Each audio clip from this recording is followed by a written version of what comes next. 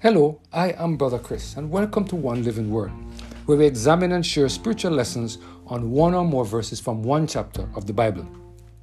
Today we're focused on the topic redeemed, based on our reading of Revelation chapter 19, verse 1 and 2. Let us hear what the word of the Lord has to say in this passage of Scripture. And after these things I heard a great voice of much people in heaven, saying, Hallelujah! Salvation and glory and honor and power unto the Lord our God. For true and righteous are his judgments, for he has judged the great whore, which did corrupt the earth with her fornication, and has avenged the blood of his servant at her hand. It is because of the actions of Jesus why the saints can stand on the sea of glass and sing the song of Moses and the Lamb. It is because of the actions of the Holy Spirit that the redemption that Jesus offers to all mankind can become a reality in the lives of those who accept Jesus Christ as their personal Savior.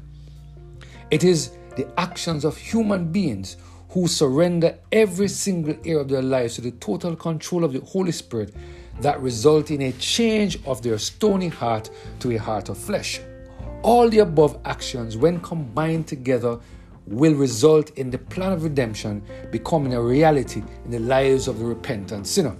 When we read Revelation chapter 19, it is clear that God will gain the victory over Babylon. But not only will God gain the victory over Babylon, but the saints of God will also gain the victory.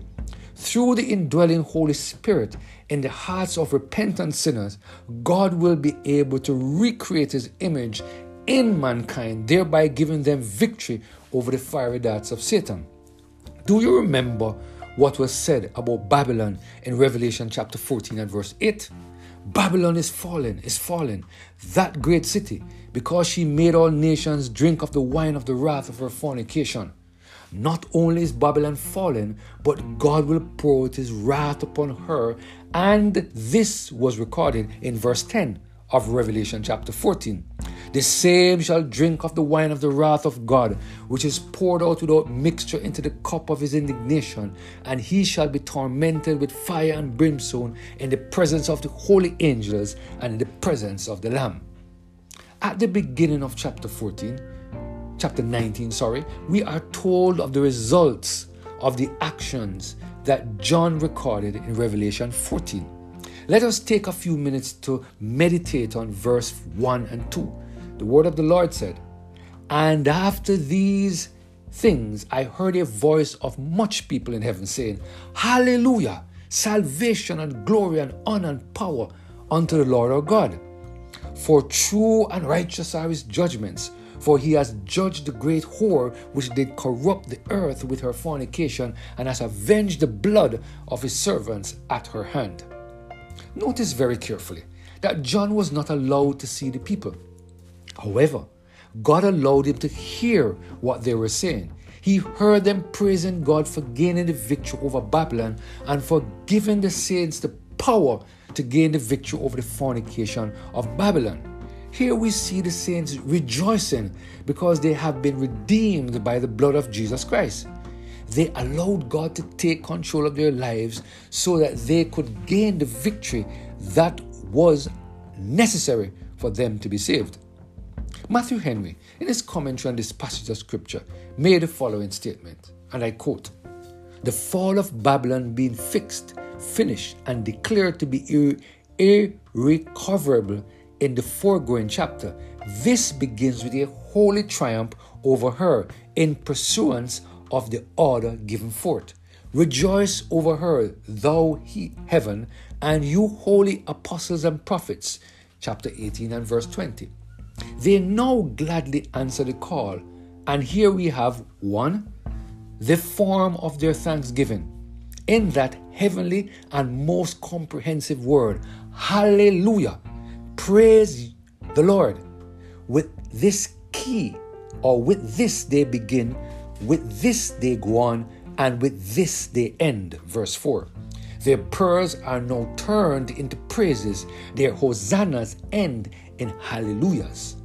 Number 2. The matter of their thanksgiving. They praise him for the truth of his word and the righteousness of his providential conduct.